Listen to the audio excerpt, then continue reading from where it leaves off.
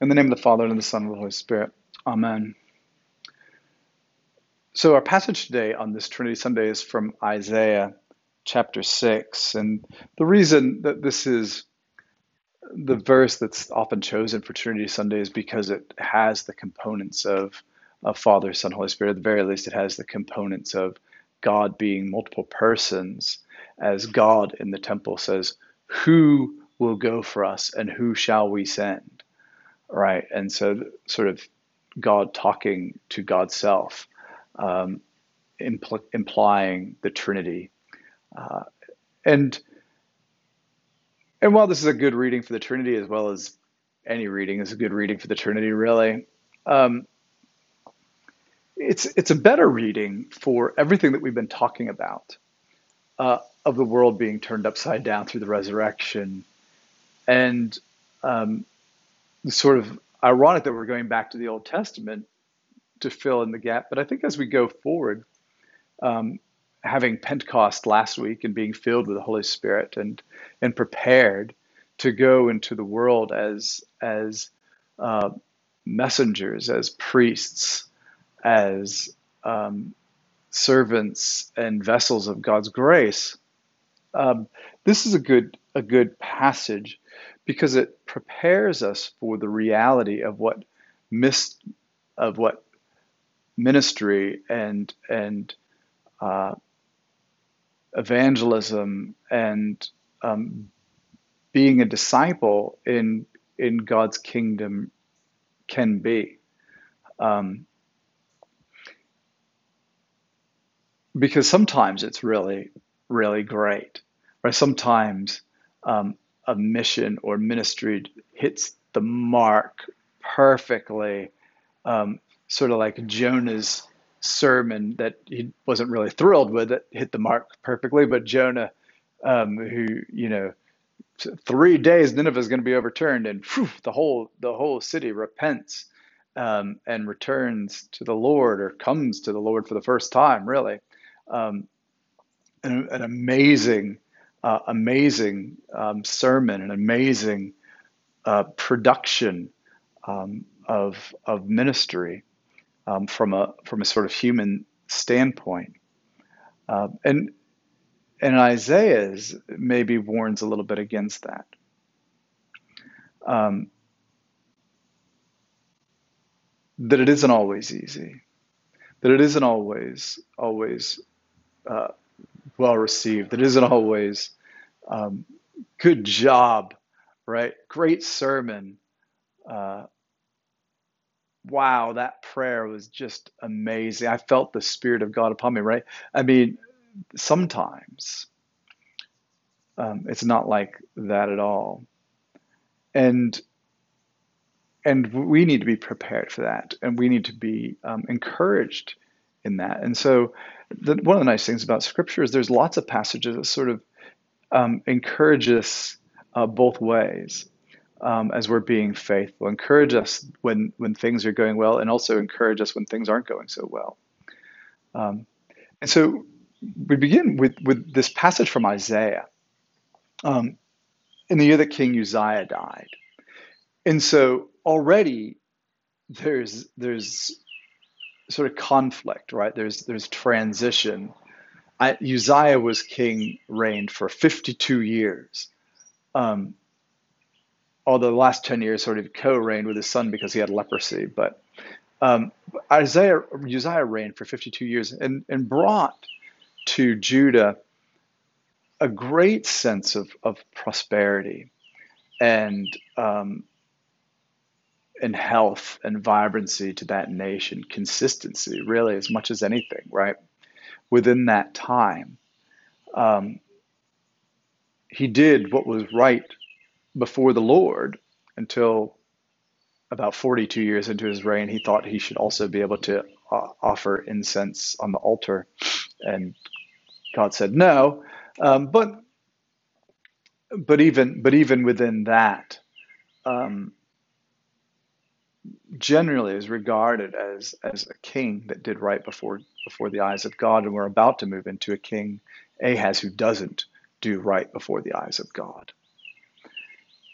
And so it's in this moment, in the year that King Uzziah died, in the year of this political upheaval, and this political shift, and this time of health and prosperity and vitality and economic growth in the kingdom, comes maybe a little bit of um, uncertainty, a little bit of uneasiness, um, a little bit of worry and concern, and it's in this that Isaiah sees this vision, and he sees this vision where it's just the hem of God's robes filling the whole temple, right? You're not even seeing like the face of God. You're only seeing God sort of from the legs down, waist down, and his entire robes fill the temple, and there's seraphs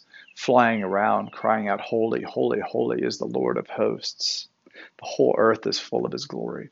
The whole earth is full of his glory. And in this passage, we get a real sense of um, kings may come and kings may go, but the Lord is the king, right? Empires will rise, empires will fall, but the kingdom of the Lord perseveres forever. Um, so even though you're in the midst of a political shift, a political turmoil, Isaiah, or Americans, right? Even though you feel like this is all about you, this is just a blip on the radar of God's holy reign. And God is the of kings and Lord of lords. God is the one whose robes fill the temple, and is the one who's purely holy.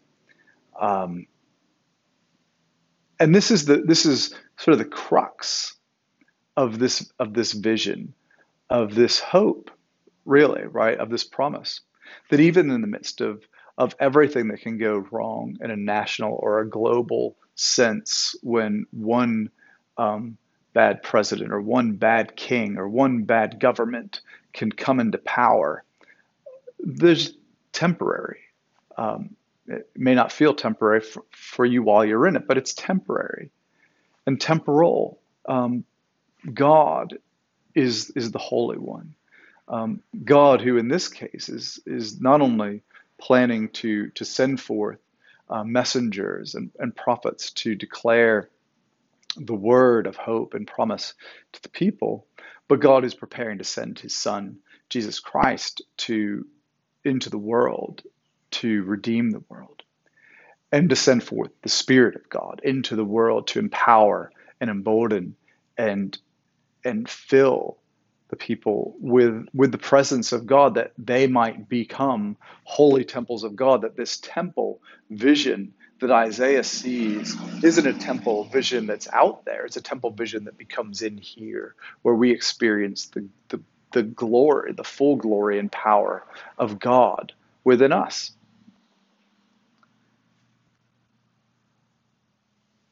And so in this passage, as Isaiah sees this image of God, all of a sudden Isaiah senses his unworthiness, right? Senses his the fact that he's not good enough, he's not worthy enough, he's not holy enough. Woe, I'm a man of unclean lips. I live among a people of unclean lips. And a seraph flies and takes a tongue with a burning coal from the altar and touches his lips to make it clean.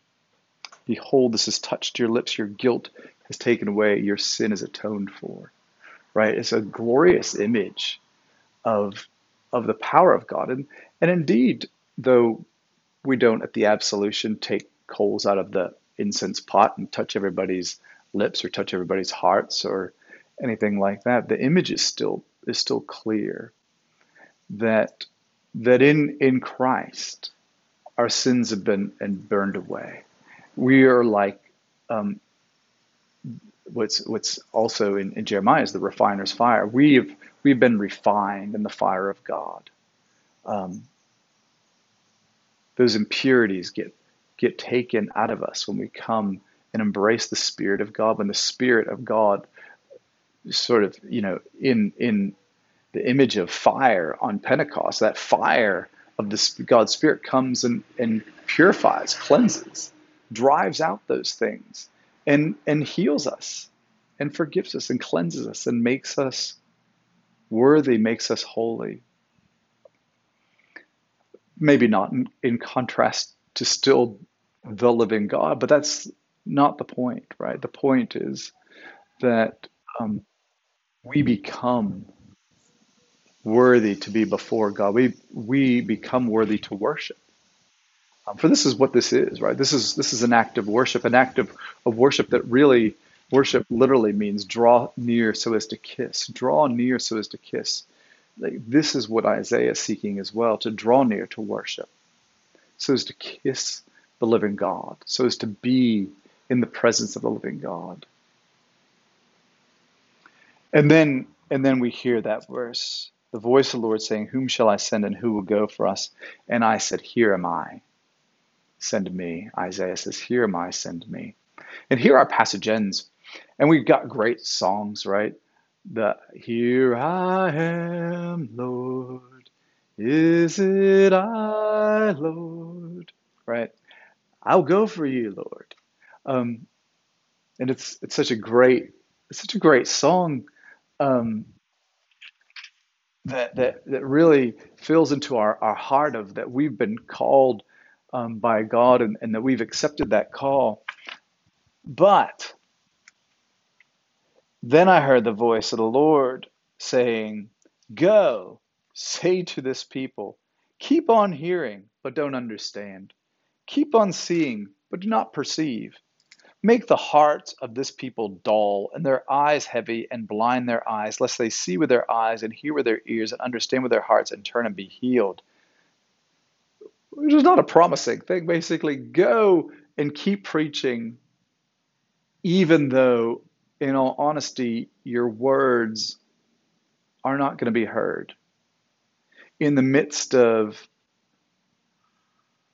this new political reign, in the midst of trying to find your own health and prosperity and wealth in this new reign of Ahaz, people aren't going to be listening. It's going to be it's going to be a hard go. People are going to listen to you, and they're going to not hear it. They're going to look at you, and they're not going to see it. Um, and then I said, "How long, Lord?" Right? Isaiah says, "How long, Lord? How long?" Um, and he says, "Until cities lie waste without inhabitants, and houses without people, and the land is a desolate waste, and the Lord removes people far away, and the forsaken places are many in the midst of the land.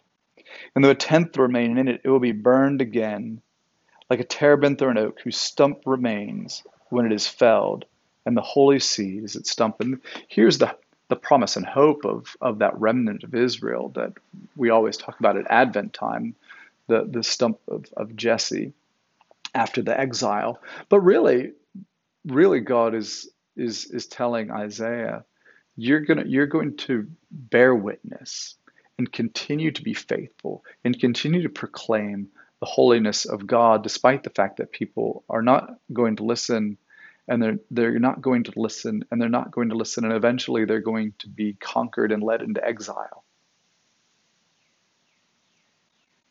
But none of that changes what you are to do. And I think this is a helpful passage for us. Um, at least for me, I don't know about you. In the midst of sort of becoming a priest, in the middle of the whole church growth boom, um, where megachurches became not just the new thing, but a regular thing.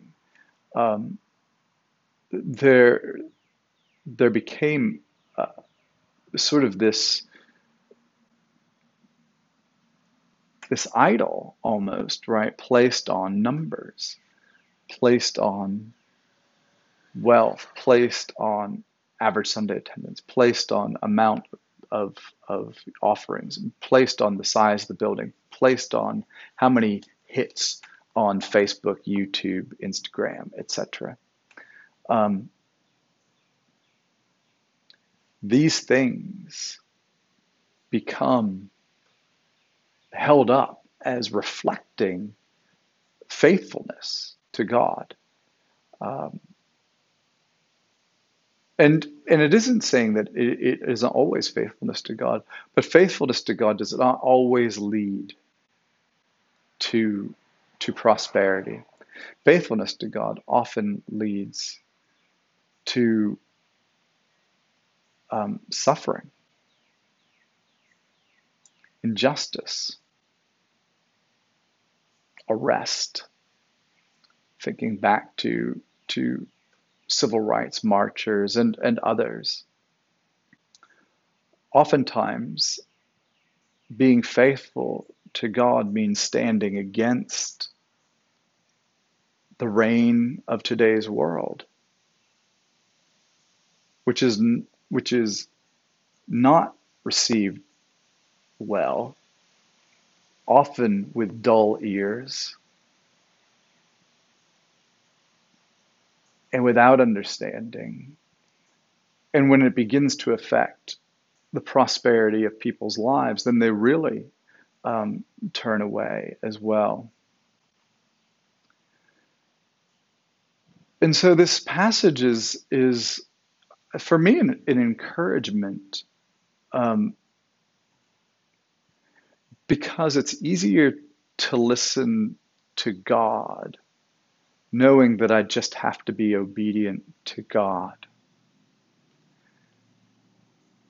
and be faithful to God in my life and in my ministry, than in trying to figure out what's the best way to increase our attendance, what's the best way to get more hits on our social media platform, what's the best way to increase our offerings, all which are worthy, but that's not the goal, right? The goal is, how do we become more faithful to God? How do we live more obediently to God? How do we listen? How do we worship? How do we stand as light and as priests and accept rejection? For we're not good at rejection, right? We're not. All you have to do is look at something I heard about like teenage girls who they post a picture on Instagram and have to immediately see who's liking it. And if there aren't likes, like immediately they begin to wonder what's going on, what's wrong, right? And while this may be an extreme case, it's become part of our society a little bit. We don't take rejection well. I'm not sure we ever take rejection well, but I think it's gotten to even a new height even today. Isaiah faced rejection, right? He faced serious rejection, and was told from the beginning he was going to face rejection. I don't like rejection. Don't get me wrong. I much prefer people to be excited and enthusiastic and to be receiving and to hear and to listen and to respond with joyful and glad hearts.